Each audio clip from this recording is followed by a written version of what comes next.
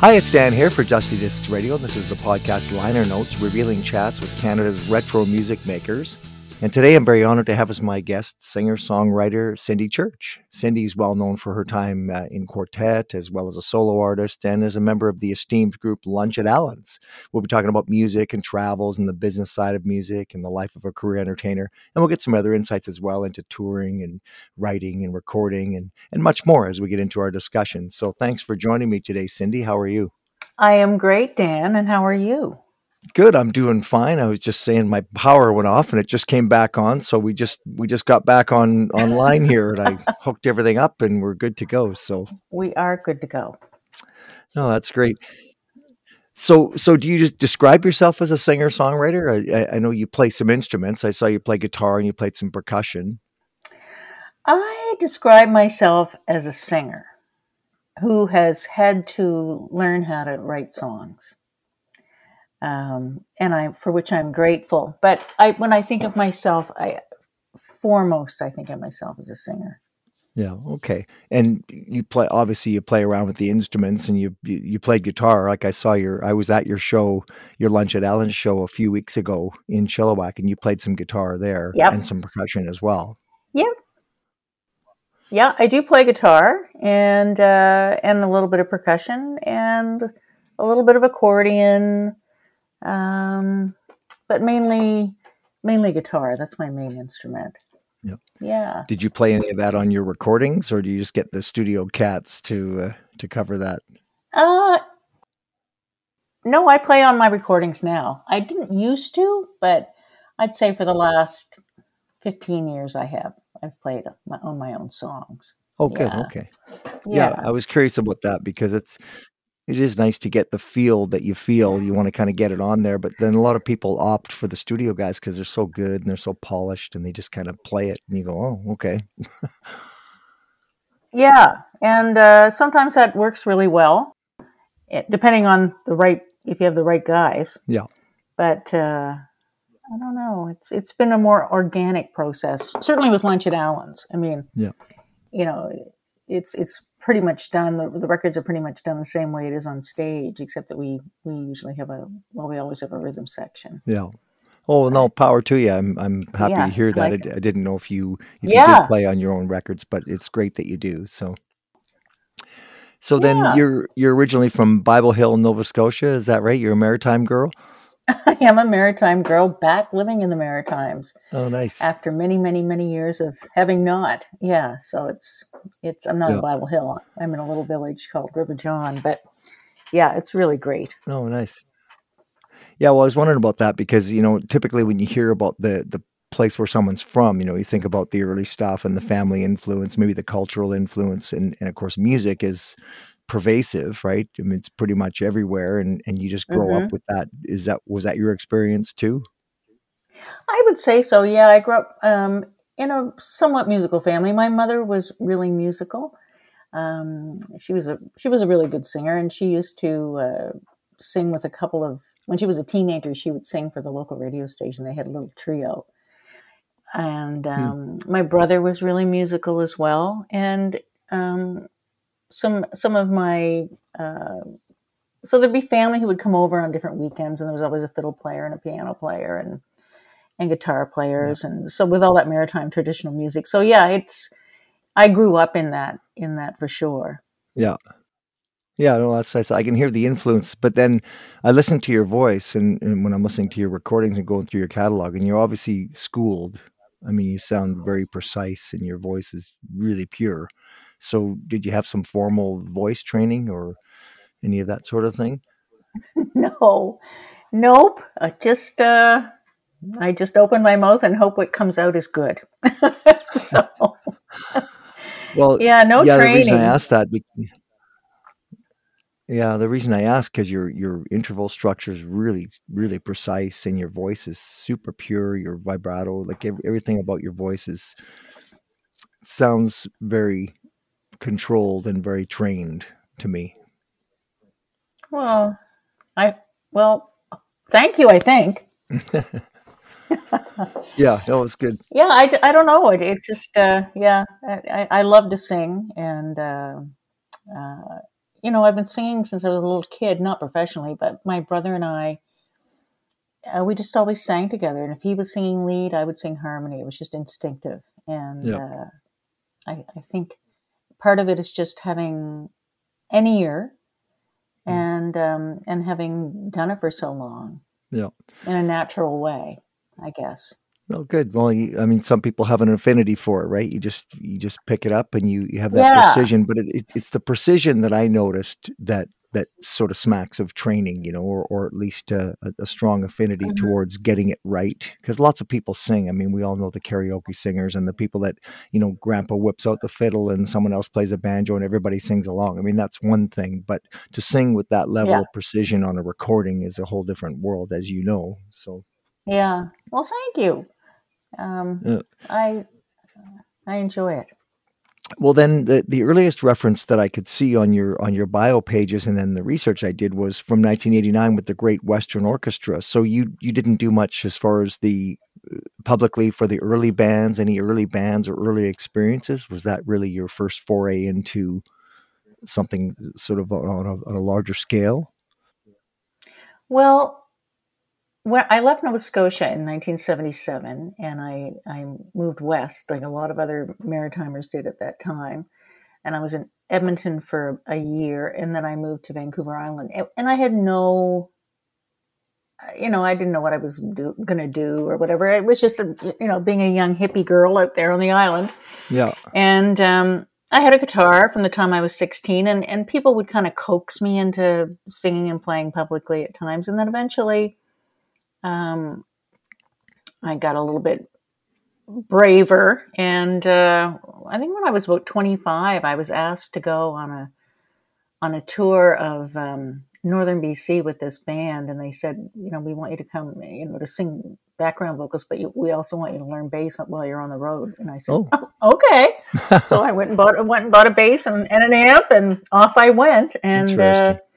that kind of got me started. And so I was kind of doing some different country-ish gigs down around on the Lower Mainland and whatnot at that time. Okay. And then my partner, who I'd known from Vancouver Island, Nathan Tinkham, who was a member of the Great Western Orchestra, actually, this would have been in about 1982, had been out working with Ian Tyson and recorded, had played on his recording Old Corrals and Sagebrush, which was Ian's first country or cowboy record. Okay. And so Nathan was back looking for something to do, and then we teamed up, and then we did some work as a duo, and then we heard that Ian was looking to put a new band together. This would have been 1983 Okay. or 84. And then I auditioned for Ian, and so I was playing bass and singing with Ian for 3 years. And then the Great Western Orchestra came about. Oh, okay, I got you. I was trying to put that all together. So thanks for clearing that up for me, because I was trying to figure out the Ian Tyson connection. Then I saw that you were from Bible Hill, but you ended up in Alberta, and then you were playing with Ian Tyson, and I was going, okay. I know, I can hardly keep track. Well, I read Ian Tyson's book, actually. He was pretty impressive. He's a pretty impressive guy. I was intrigued. And my friend Lee Warden played with Ian Tyson for a number of years. Yes, of course, for a long time. Yes. Yeah. So I don't know if you know Lee or not, but I've just met him a couple of times when he was on tour with Ian, and I went to see Ian. Okay. And so he seemed like a really nice guy. Yeah, he played around Vancouver for a lot of years and ended up hooking up. I think he lives in Nashville now. Yeah, that's what I think. But he hooked up with Ian Tyson as well. Yeah. Yeah. So you auditioned for Ian, then you got that gig, and were you living in Alberta at the time, in Turner Valley, I guess? When we started, we were living in Edmonton, and then when Ian hired us and we started touring, we moved to Longview and lived there for a while, and then eventually, but I lived in southern Alberta for about 15 years, in the Turner Valley, Longview area, which is so beautiful. Yeah. Yeah. Yeah, no, I just wondered how you ended up. I guess you migrated west and just sort of went where the work was, or where you felt you should land. Edmonton's obviously been a hub for music for decades, so it was an obvious place to go. And we knew people there, so we had some community there, so that was good too. Yeah. And then, so tell me about the Great Western Orchestra. What was that? How did that all come about? It was I listened to some of the songs, "Cactus Swing" and "Wind in the Wire," and it's mostly male vocals. Well, that's And the Great Western Orchestra that I was not a part of. That's a different Great Western Orchestra. Um, the oh, okay. Oh, I'm I, sorry. Yeah. oh, that's okay. That's the one with Stuart McDougall, and the one I Okay. was with was Nathan, David Wilkie, and myself. That was the original Great Western Orchestra, and Okay. I gotcha. we yeah, and we had an album out on CBS Records at the time, Yeah. and it was very much Western oriented. So it was I played bass, Nathan played guitar, and David played mandolin, and it was just all 3-part harmony stuff, and a lot of Sons of the Pioneers stuff, and some Yeah. original stuff. We played jazz, just whatever we wanted to Yeah. play, we played, and that lasted for I think about 3 years. Okay, cool. Mm-hmm. Well, that's the thing when I was trying to put the timeline together, like you started your solo career, I guess, in the early 90s, right? Which would have been Yes. fairly late, if I could say, as far as, once deciding, okay, I'm gonna be Cindy Church. I'm gonna go out and kind of do my thing and see what happens. And that Yeah. happened in the early 90s, right? Yeah, is when the Great Western Orchestra broke up, we just said, well, let's just keep doing whatever we're doing, and maybe I'll do an album or whatever. So we just kind of went from there, and here I am, Yeah. And where were you living at that time? Were you still in still in Alberta, were you? Alberta, and I stayed in Alberta until 1998. And then I moved to Toronto in '98. Okay. Our relationship ended, and well, I mean, we're still friends, but Yeah. that part of it ended. Yeah. And I was in Toronto for a long time after that until I moved back here. Okay. And, Yeah, and and then, so I wanted to ask you as well, like when I listened to your music and went through a bunch of your catalog, I'm always curious how you categorize your music, and there's so many sort of labels and names, and typically as musicians, we don't prefer those. And I know your discography says that you're vast and eclectic, but from a marketer's point of view, they don't want to hear vast and eclectic, right? They want to hear, a genre. So I was wondering, like, is it folk? Is it country? Is it Canadiana? Is it, how do you categorize it? well, certainly in all the years when I was getting radio airplay and whatnot, I was considered a country singer. Yeah. And so everything was under that umbrella, and which is suited me fine. And and I guess I think of myself as a rootsy, I guess it would be Canadiana is the same as the Americana genre, but definitely folk country. And then I also sing jazz songs and whatever. So again, it comes Yeah. down for myself as just being a singer. And if a song calls to me or something, and I think I can put my own personal spin on it, I'll try it. And Yeah. I don't think of myself as a jazz singer. I think of a singer who's singing a jazz song. Yeah. If you know what I mean. Well, it's a Yeah. fair point. It's a fair point because from a musician's perspective, you go, I like this song. I'm going to put my spin on it and I'm going to sing it. And that's really the long and the short of Yeah. it, right? For other people, it's like, well, I need to market this. And so what is Acadian music too? Because you're from the Maritimes, right? Like I've never understood that term, but I assume it's like Celtic influenced French Canadian music. What is Acadian music? It would be Acadian. It would be French.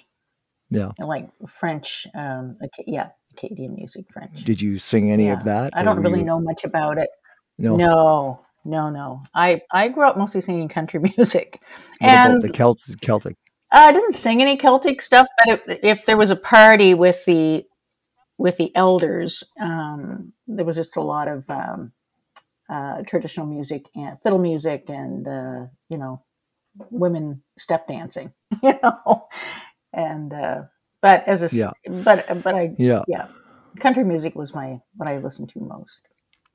But being on the East Coast, you wouldn't be able to avoid that. Even from me being born and raised in Guelph, my grandpa was an old time fiddler, and he'd stomp the floor and play all the Celtic tunes and stuff. So it's sort of ingrained in you because you hear them so much, right? The melodies Yeah. become very familiar. Yeah, that's true. That's true. So then you did in 1991. You did "Love on the Range." That was was that your first sort of solo album that says I'm here, I'm Cindy Church, I'm going to do my thing? Yeah. Hmm. Yeah, it was the first album that I done under my name. Yeah. Yeah. And it's So, very country. I mean, almost sort of Loretta Lynn is what I thought of. I thought, well, again, the voice is right up front, really pure, really clear, like really centered around your voice and your sort of take. And I sort of thought Rankin Family, and just really good. I mean, like your voice comes across really strong, and it's right front and center in the mix. Right? It's like, here's my voice. So, oh, thanks, well, Dan. Yeah. Yep. I yeah, I like that approach. well, for the singer, I think it's important. You're not trying to sort of bury your voice in the mix of a band, right? It's like you're doing the sort of, No. here, I'm a singer. This is what I do. Here's my voice. Lay it out there. Just give it to people. Yeah, exactly. I don't want to be part of the texture. I mean, I like albums when other people do that, Yeah. but for certain things, but not for what I do. And where did you record that album, and who produced it? I recorded it in Edmonton, Okay. and gosh, I can't think of the name of the studio. I'd have to look it up. And my partner at the time, Nathan, and David Hamilton, who plays a lot of the electric guitar on that album, produced it. Okay. Yeah. Yeah, it's good production. Yeah. I always All three of listen. my albums. Yeah, it's very country. Yeah. Probably the most country of the three albums. Yeah. Yeah. And then because you did the song Rockabilly Heart, and then I was thinking, okay, as soon as you hear the word rockabilly, that's another song category, like another category, genre category, right? So then I was thinking, it's not really a rockabilly song, but Rockabilly Heart it's a nice country song, beautiful, again, nice harmonies. You got a double lead in spots, and the 2-string guitar solo is really nice. It's cool. Yep. I like it. Oh, thank you. And, Thank you. And then some of the other songs, like you did Old Fashioned Love Song, that's almost a jazz tune. That's like country jazz. Well, yeah, which is what Western swing is, really. I Yeah. mean, when you think of Bob Wills and all those Texas swing bands. Yeah, so there's a lot of mixing of. Yeah, again, it was just like, I like that song, I like that Yeah. song. I'm just going to record whatever songs I like. Yeah. And which ones off that album did the best for you? Like which ones were the most sort of well received, let's say? At that time, there's a song on there that I wrote. I think it was the second song I ever wrote, called The Road to Home. Mm-hmm. And that got a lot of airplay in Canada. And Rockabilly Heart was a good single. Yeah. I think that was about it. Yeah, very, very likable, very accessible stuff. I mean, you weren't breaking sort of new ground, but you were playing stuff that's, I don't know, I guess it's a bit of a rub there, because some artists always want to break new ground, but then other artists want to write stuff that sort of sounds familiar already. You hear it and you kind of like it already because there's a familiarity there. Yeah, yeah, I know what you mean. That Rockabilly Heart was written by a friend of mine in Alberta. I didn't write that one. It was a good one to record. Yeah. And I think at that time too, because I had a record label, you did put songs on there with the hopes of at least a few of them having some kind of access to radio. I mean, that was part of the thing. I think by the time that I got to my third album, which is my favorite, it's just self-titled. The 1996. It wasn't about that. It was just about doing whatever I wanted. And that was the first album where I felt like I was in control. I picked the songs and I found the songs, and it's the most representative.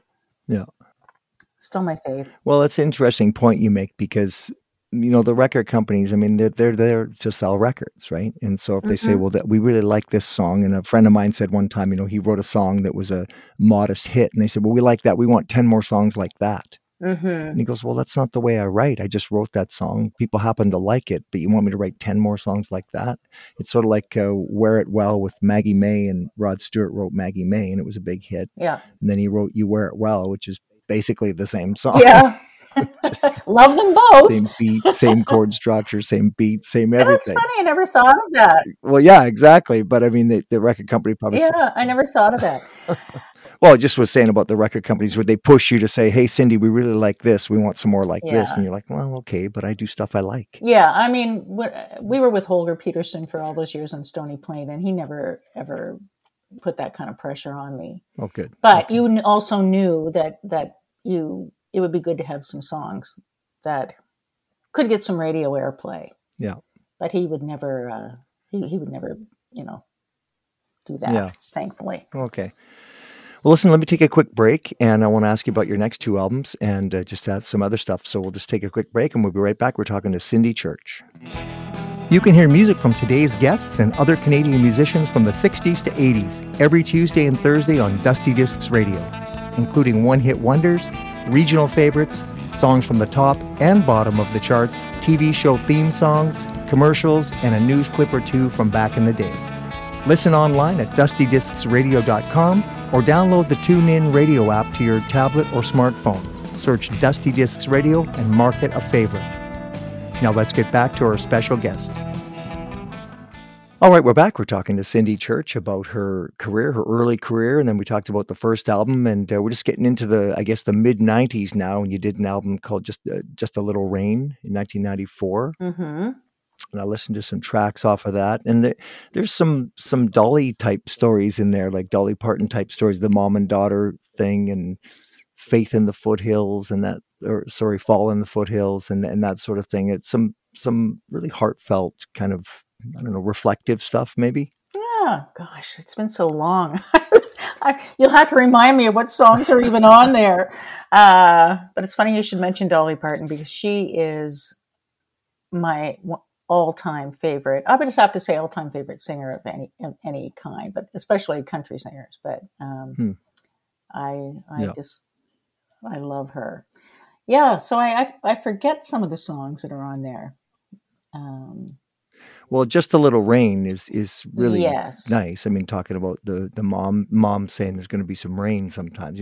That's what sort of struck me about the Coat of Many Colors kind of flavor. Like life's not going to be easy. And here's a song about that. Yeah, that's a beautiful song. Shirley Eichhardt wrote that. And beautiful. Yeah, that's nice. And then the song Fall in the Foothills, like I could hear the Celtic influence. Like you've got mandolin in there. You've got, again, you're pulling from all these different things. Like there's really no restriction. You say, okay, the mandolin, I think that sounds nice in there. Mm-hmm. Yeah. Yeah, we flew John Reichman, who's based out of Vancouver. You may know John. We flew him out for that. I don't know him personally. Yeah. Oh, nice. Yeah. Beautiful player. And then the trying to rope the wind. Yeah. Is great. That's a song about rodeos, a rodeo, of course, which is, perfunctory, I suppose, in some sense for a country artist to write something about being an actual cowboy. Yeah, that was written by Tim Williams. But it comes across really well. Yeah, it's a great song. Yeah. Yeah. Yeah. And you just did your take on it? I just did my take. Oh, good. Well, again, good production, great singing, and the real, you captured the flavor real well. And I'm always listening for influences too. So then the song "I Never Got Over You," that was a great song. I really liked that one. And you got the steel guitar and the mandolin and the nice harmonies and just put together real well. So, well, thank you. So, what was the strongest song off that album? Which song did the best for you off that album? I think I Never Got Over You and Trying to Rope the Wind. Yeah. I believe. And then, and then 2 years later, you did your album, the self-titled one, which I thought was kind of curious because usually the first album is the self-titled one, and then the other ones have names on them. But your third album was the self-titled.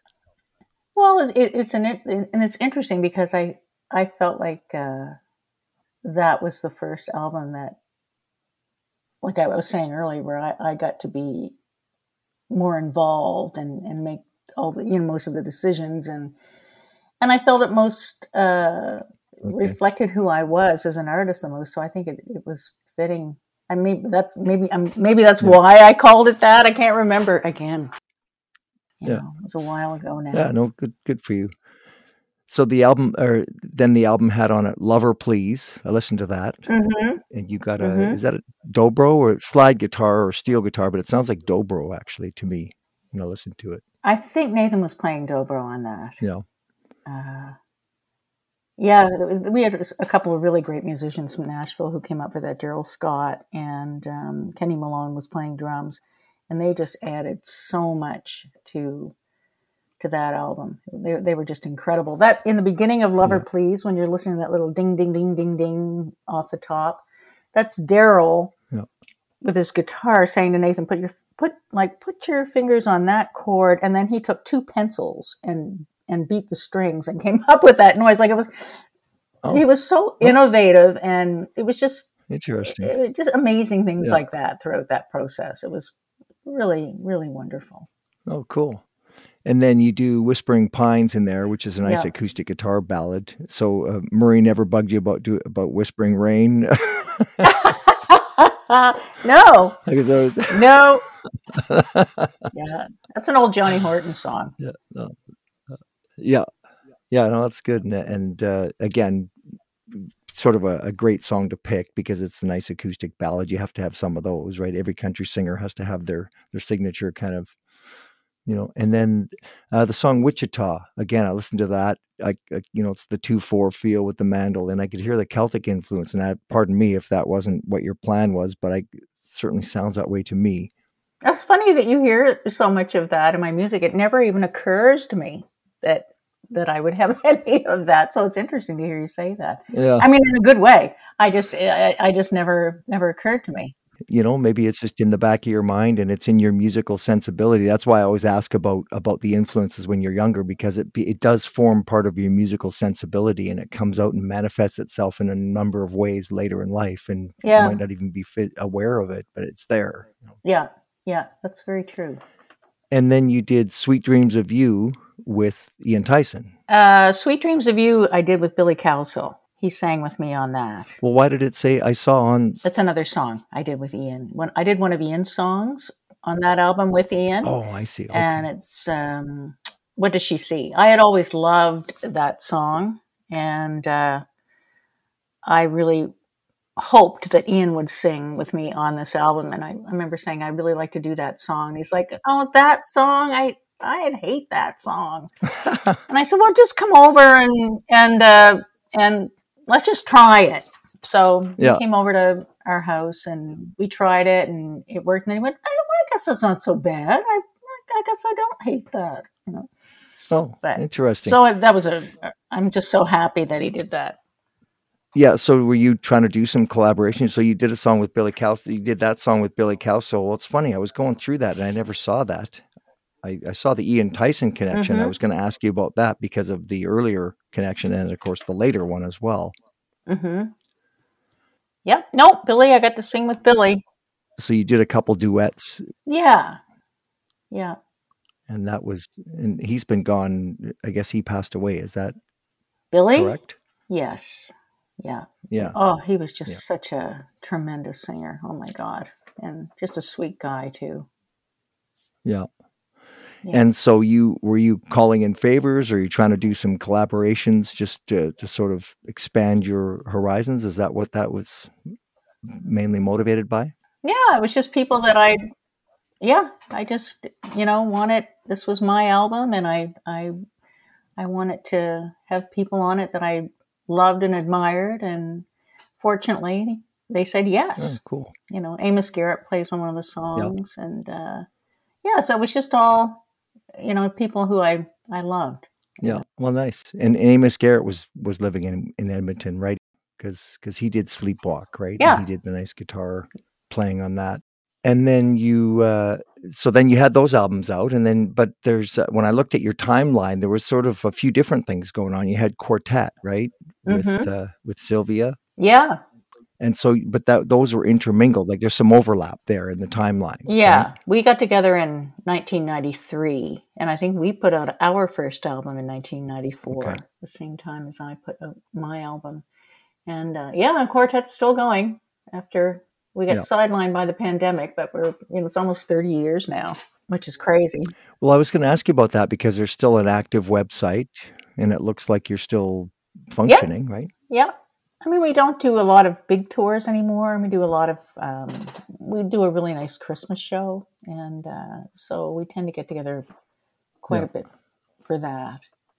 And, but yeah, another musical family. Well, you did a Christmas album, right? We did two Christmas albums in Quartette. Okay, there you go. Yeah. And then I watched the video. I think it looked like George Fox was introducing you at the CCMA Awards in 1994 doing King of the Cowboys. Is that right? Yeah. Mm-hmm. Yeah. And I think Quartette won that year for vocal collaboration. Oh, nice. Okay. Well, that was, yeah, well, it sounds beautiful. I mean, Yeah. having the four voices together. Yeah. And the little string quartet. And so you put out 1, 2, 3, 4, 5, so it looks like six albums here on my sheet. 3, 4, 5, 6. Yeah, the last one was 2008. Is that right? I think it was later than that, or I can't remember. Was it the double one? The I one that celebrated our 20 years together? Yeah, I can't remember. Do you know the name of it? Well, Dawn at the Fair 2000. Down at the Fair was 2008. I just had the list here and I went through. No. Okay. There's another one after that, Okay. which is a double album. To celebrate our 20 years together, we picked 10 songs from previous recordings, and then we recorded 10 new songs as well. Yeah. So, Good for you. Yeah, it was good. Yeah. Well, that's neat. And I was going to ask if it's still active, and I went on there, and the website is, and you confirmed that it is. So that's great. Mm-hmm. And then you did Rankin, Church, and Crow. So in 2007, I see that you did a thing with Raylene Rankin, and I was wondering what the connection was with the Rankin family and maybe the influence. I'm a big fan of the Rankin family. I love that song, The River, and of course they're a real East Coast sounding band, right? So yeah, for sure. Yeah, that just came about. Susan was offered. I had met Raylene and her sisters at different, business functions, like industry functions and things like that in the past, at the Junos and whatnot. But we didn't know each other. And I think Susan was offered a gig in Nova Scotia and asked Raylene, and then asked me. And then it was just one of those things where but a quartet and the Rankin Church and Crow and Lunch at Allen's to a certain extent, they keep going because of the chemistry. And some projects just have a chemistry that it just takes on a life of its own. And that was one of those. But Raylene, it was wonderful to get to sing with her, because her voice, talk about pure, just an amazing singer to sing with, and a sweetheart. Well, yeah, I mean the harmonies and the high vocals. I mean, they sing so high and they sing so well. Of course, they're a family, but I was a big fan of the band and their vocal arrangements. But I think with you, when I look through your sort of catalog and the things that you've done as I tracked it, and especially researching for speaking with you, how sort of inviting you are to play with different people. I mean, some people are kind of closed, right? They have their group of people they play with and they do their albums and that's it. But you seem very open to, yeah, sure, let's try this, let's try that. I love collaborating with people, and I love being part of a team, and everything that goes with that. And so all of those situations have been like that. I mean, you have to have, or I have to have, feel like I'm on the same musical wavelength to some degree with the people I collaborate with. But when it works, it's wonderful. Yeah, no, that's great. And so I thought that was a cool connection because of the East Coast vibe, the Celtic vibe, the Rankin family. It seemed kind of a natural to me. When I saw that, I thought, okay, that kind of makes sense. I can see how that came about. Yeah, it was really great. Yeah, we toured across the country a few times. It was really great. Oh, cool. So then as a solo artist, like, did you have a band, or did you have just a studio band, or did you have members in and out of the band? Like, how did you do that? You just take every project as it came, or did you have a sort of a steady sort of stable of people that played with you? It just kind of changed throughout the years. I mean, when I was first playing on my own and I was still living in Alberta in the early 90s, we would hire the same band, like Ian's band. Ian was always really great in that whenever we did, concerts with him or anything like that, the band always got featured. Like we would go out sometimes and play for half an hour before Ian came on. So that band, like we were a real band. And so I would often hire them when I was doing gigs when I still lived in Alberta. And then when I was in Ontario, I would usually just use like me playing guitar and a guitar player and a bass player. Okay. And then now I just use a guitar player. Yeah. If I do anything on my own, just keep it very simple. Yeah. Well, that's cool. Yeah, I wondered about that because some people are, they really like the band aspect of it, and other people are like, the studio guys are so good, and then when I tour, I get a bunch of guys and go out and just do my live shows, but they're not necessarily one-to-one as far as the players go, right? Yeah. It'd be fun to do a band thing again at some point with the right people. But Yeah. I also enjoy the intimacy of just a really small unit. I remember I was such a huge fan of John Prines, and I saw him a number of times at the Edmonton Folk Festival. And, I saw him with bands and I saw him on his own. And I always thought that the band took away from him. And I just loved him standing on stage in front of 10,000 people with a guitar. Yeah. And it was so powerful and so intimate. And sometimes for me, it works better. Yeah, I mean that's a special case. Oh, yes. So it's sort of like a Neil Young who can go out in front of 10 or 20,000 people. Like it's not very many people can do that. You have to have the big personality and the musical sensibility and the intensity. Yeah, for sure. But when it works, it really works. Yeah, no doubt. I was going to ask you about, being female obviously is a factor. And I always wonder with the female artists, how is your experience, how was it and is it being a woman in the business, like both in terms of your business situation and the personal situation? Do you think it's different being a woman in the business, and how did that affect you? I don't know. I mean, I can't say that I've ever felt like it was an issue or anything like that. I always made a point of I wanted to be treated like a musician, and I always got that respect. And I think all the musicians that I worked with, we were just all on the same level. There was never it was never strange or I don't feel like that's ever been an issue for me. I don't know why. Have you talked to other women who have who felt differently? Well, certainly, women who have. It depends on your looks and your age, and of course, who's sleeping with who, and who's after who, and who feels uncomfortable around who. All those things. I mean, those things factor in when you're in a band. I've been in. Well, that would be guys too, not just women. Yeah. Oh yeah. But no, see, for most of my life, I was with somebody too. So it wasn't, I wasn't out there living a wild life. Maybe it would have been different if I was single or something, but I suppose, or being exploited, I guess. But then lots of guys I've talked to have been exploited as well. So yeah. Oh, for sure. I don't think that's gender specific.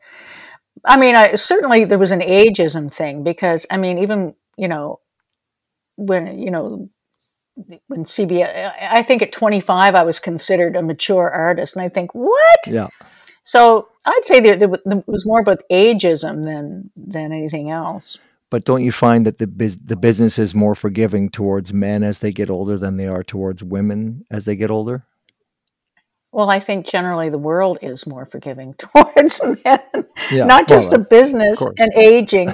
Yeah. I think that's absolutely true, and I appreciate that. I just wanted to ask you about that because I haven't actually asked that question to anybody before, but I just thought you'd be a good person to ask that too, just to get your take on it, because sometimes that is a factor. And I suppose in the country music, and it's more wholesome, I suppose, a more wholesome side of the business, if you want to look at it that way. But but now that you've mentioned it, I think you're right though, in that women are judged more harshly for their looks, and young and old, and whereas I think guys get away with more. Well, and I mean, once you reach a certain point in life, you're mature and it's funny because years ago, there was a book. I don't know if you ever read it, but it was a woman who she dressed up like a man and she wanted to know what it felt like to be a man in the world. So she dressed up like a man and went out in the world. And then she wrote a book about it I vaguely remember that. and said that, Yeah, I remember that. yeah. And it was really eye-opening because she said, I was respected more.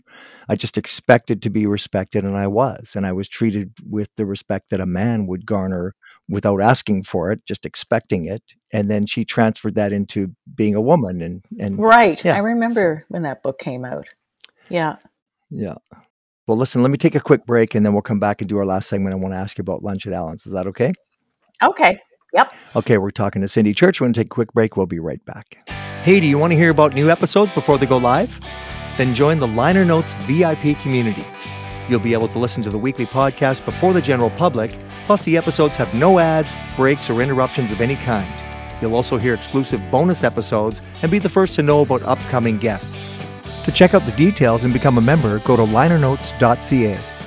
Now let's get back to our special guest. All right, we're back. We're talking to Cindy Church about her experiences, and many and varied experiences, I must say. Pretty impressive stuff, and worked with lots of different people. And then, of course, this Lunch at Allen's thing came about. And when I've talked to all the other members of Lunch at Allen's. I interviewed Marc Jordan, of course, and Ian Thomas, and then Murray McLauchlan.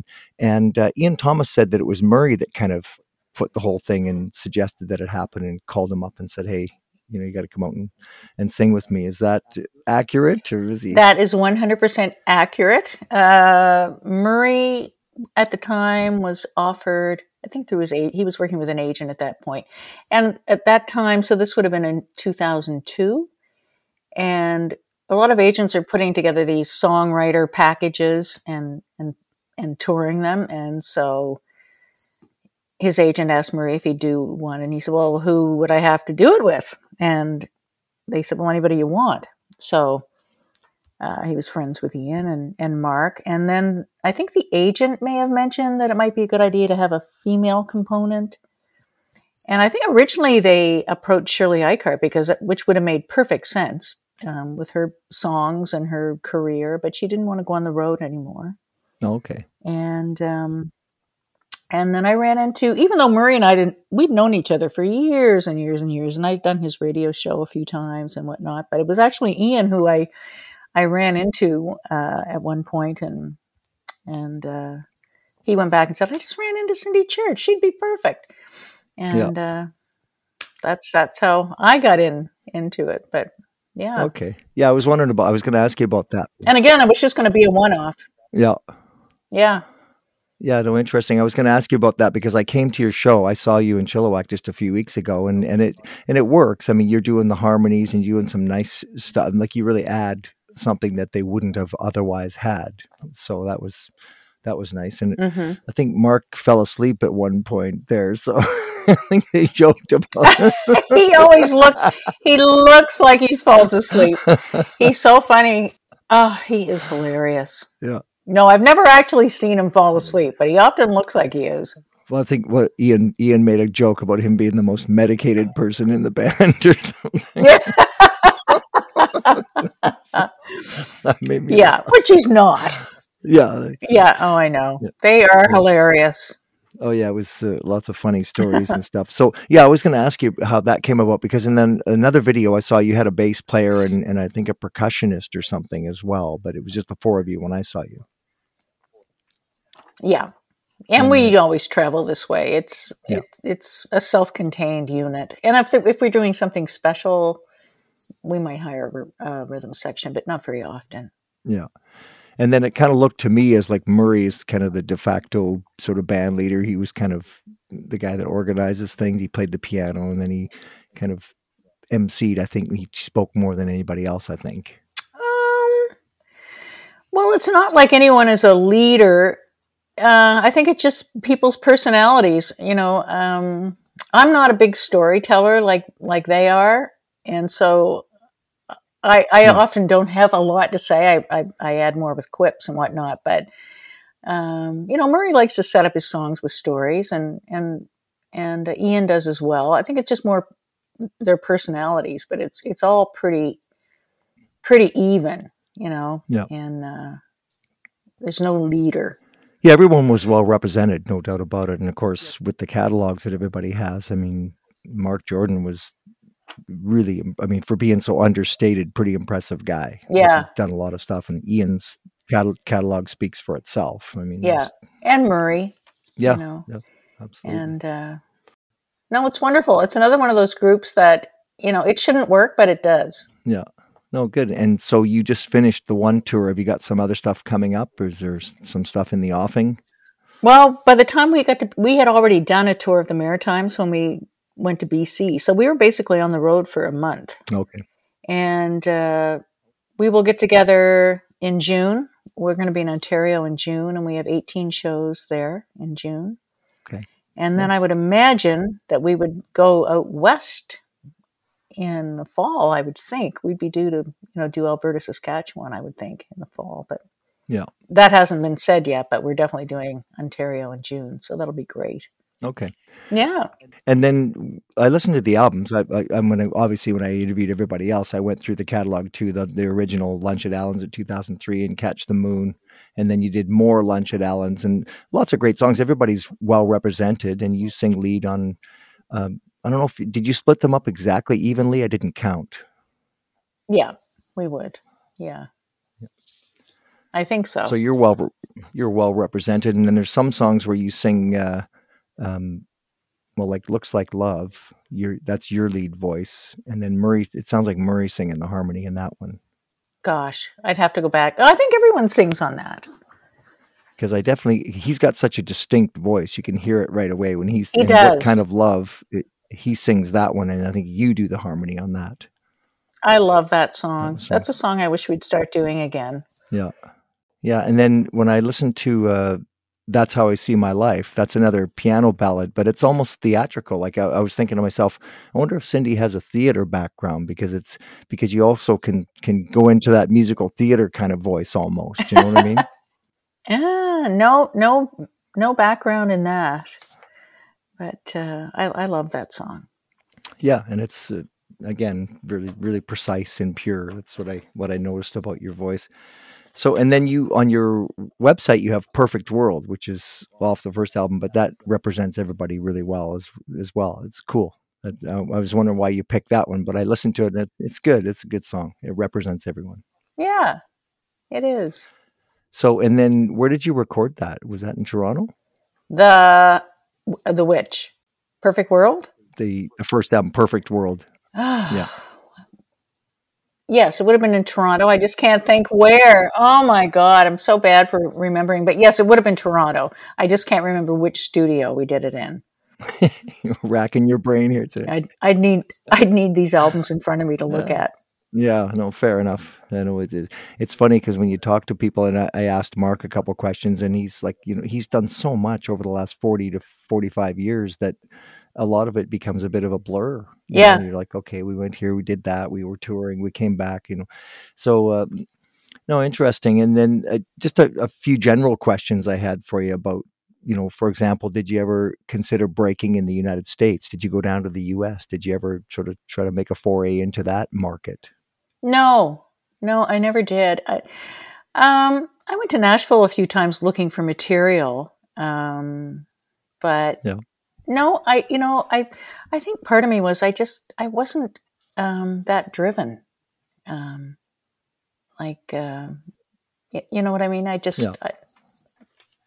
You have to have a lot of drive to want to do stuff like that. And, I just didn't. Well, yeah, I mean, you don't like to use the expression maybe sell your soul, but you have to pay a huge price. Yeah. If you're going to do that lifestyle, right? I mean, yeah, it would have to be all about that. And I don't think I was ever really prepared to do it, have my life be all about that. I had other interests too. Yeah. So, but it's been a wonderful life and, and continues to be. What do you do outside of music?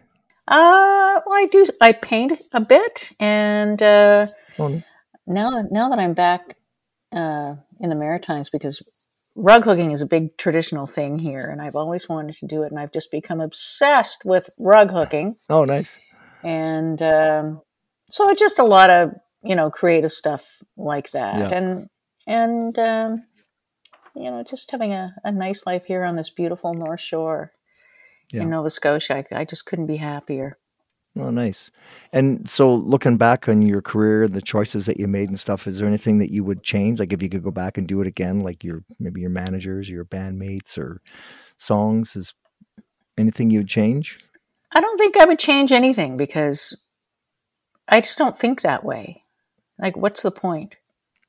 And everything, has brought me here to this place. And, Yeah.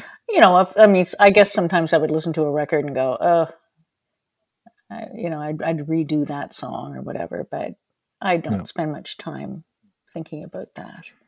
Well, I guess life is a series of forks in the road where you make a decision, right? Like some people went down to the States. They said, I'm going to try to make it. I'm going to the US, and other people say, well, I wish I had of. And someone like you, like me, I'm not going to give my life over to that. So that was a No. fork in the road and you sort of chose one over the other. Yeah, I was just completely happy just being here and touring this country Yeah. and playing with all the different people I got to play with. And that was enough for me. Yeah, it was enough. And it's still enough. I love being home and I love being out playing music, but I like the balance of both. I always have, because I'm a bit of a homebody as well. Yeah, I'm sort of like that too. A lot of people have given their lives away to a dream that they thought they were chasing and ended up not happy about it. I asked one person if it was worth it, and he said no, it wasn't. Yeah. Oh, and that's got to be hard, Yeah. to admit that to yourself. Now, what do you play, Dan? Well, I play guitar and sing, and Are you a guitar player? yeah, I've made a living for 40 years doing it. But I didn't like touring. I came back to Vancouver in the late 80s, and I said, I don't, whatever it takes, I'm going to make a living around here. I'll do little jumps in and out. We do fly-in dates and stuff, but I don't tour. And I just wanted to raise my kids and have my Yeah. family and be content with my life. And I would have been miserable if I was on the road constantly. Like some people love it. I just didn't, and I just was at the lowest I've ever been in my life. I So totally get that. Totally get that. Well, you've been very fortunate to be able to do both. yes, and that was my goal. I thought I'm going to figure this out. So I have to play music. I just can't live my life if I can't play music. I wouldn't be content or satisfied. So I just figured out a way to do it. And similar to what you said, like I had no desire to move to LA or move to Nashville. There's no pot of gold there, anyways. For some people, there is, but for most people, there's not. No. Yeah, you're living in rarefied air if that happens. Yeah, that's no doubt about that. Yeah. So, well, no, I appreciate you sharing that because it's about life too, right? Music is part of life, but it's not life itself. And I know a lot of people got caught up in the partying part of it, or the rock star part of it, or the chasing the dream that never came to fruition Yeah. part of it, right? And wanting to be a star. Wanting to be a star. Yeah, I just never it never mattered to me. yeah, I just wanted to make music and sing music and play music and yeah. and Well, hope to get better gigs, which I did. well, everybody, an agent said to me years ago, a guy that had booked many, many big acts, he said, you know what? Everybody's in the same boat. They're all looking for gigs. Even if you've had 10 hit Yeah, records, you're still looking for gigs. Okay. that's right. So, Yeah, it's true. Very yeah, true. because he deals with them and he's trying to find them gigs, right? so, Yeah, so what's on your yeah. bucket list? What do you got left to do? What's your plan for the rest of your life? What are you going to do? Oh, God, that's a big question. Uh, let me see. I don't know. I just take it one step at a time, Dan. Yeah. For now, I never thought I would ever move back to the Maritimes. I was never one of those Maritimers who couldn't wait to get home. I thought, never in a million years would I ever go back. Hmm. And then it had happened, and I could not be happier. I just Nice. love where I live. So I work in a little arts and crafts shop here when I'm not out on the road. Beautiful. I'm making rugs. I'm being Nice. commissioned.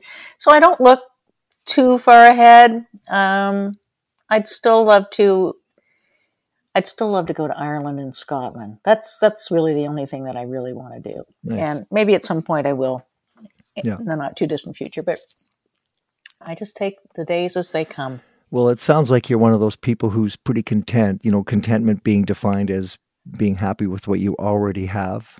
Yep. And if this is as good as it gets, it's good. And that's the way I look at life. If this is as good as it gets, I'm good. Yeah, exactly. Me too. And are you doing any more? Are you going to do any more of your own albums? Are you going to do more Lunch at Allen's stuff? You're going to do more of the Quartette or any of that stuff? I don't think, I'm pretty sure the double album that Quartette did for our 20th was our final recording.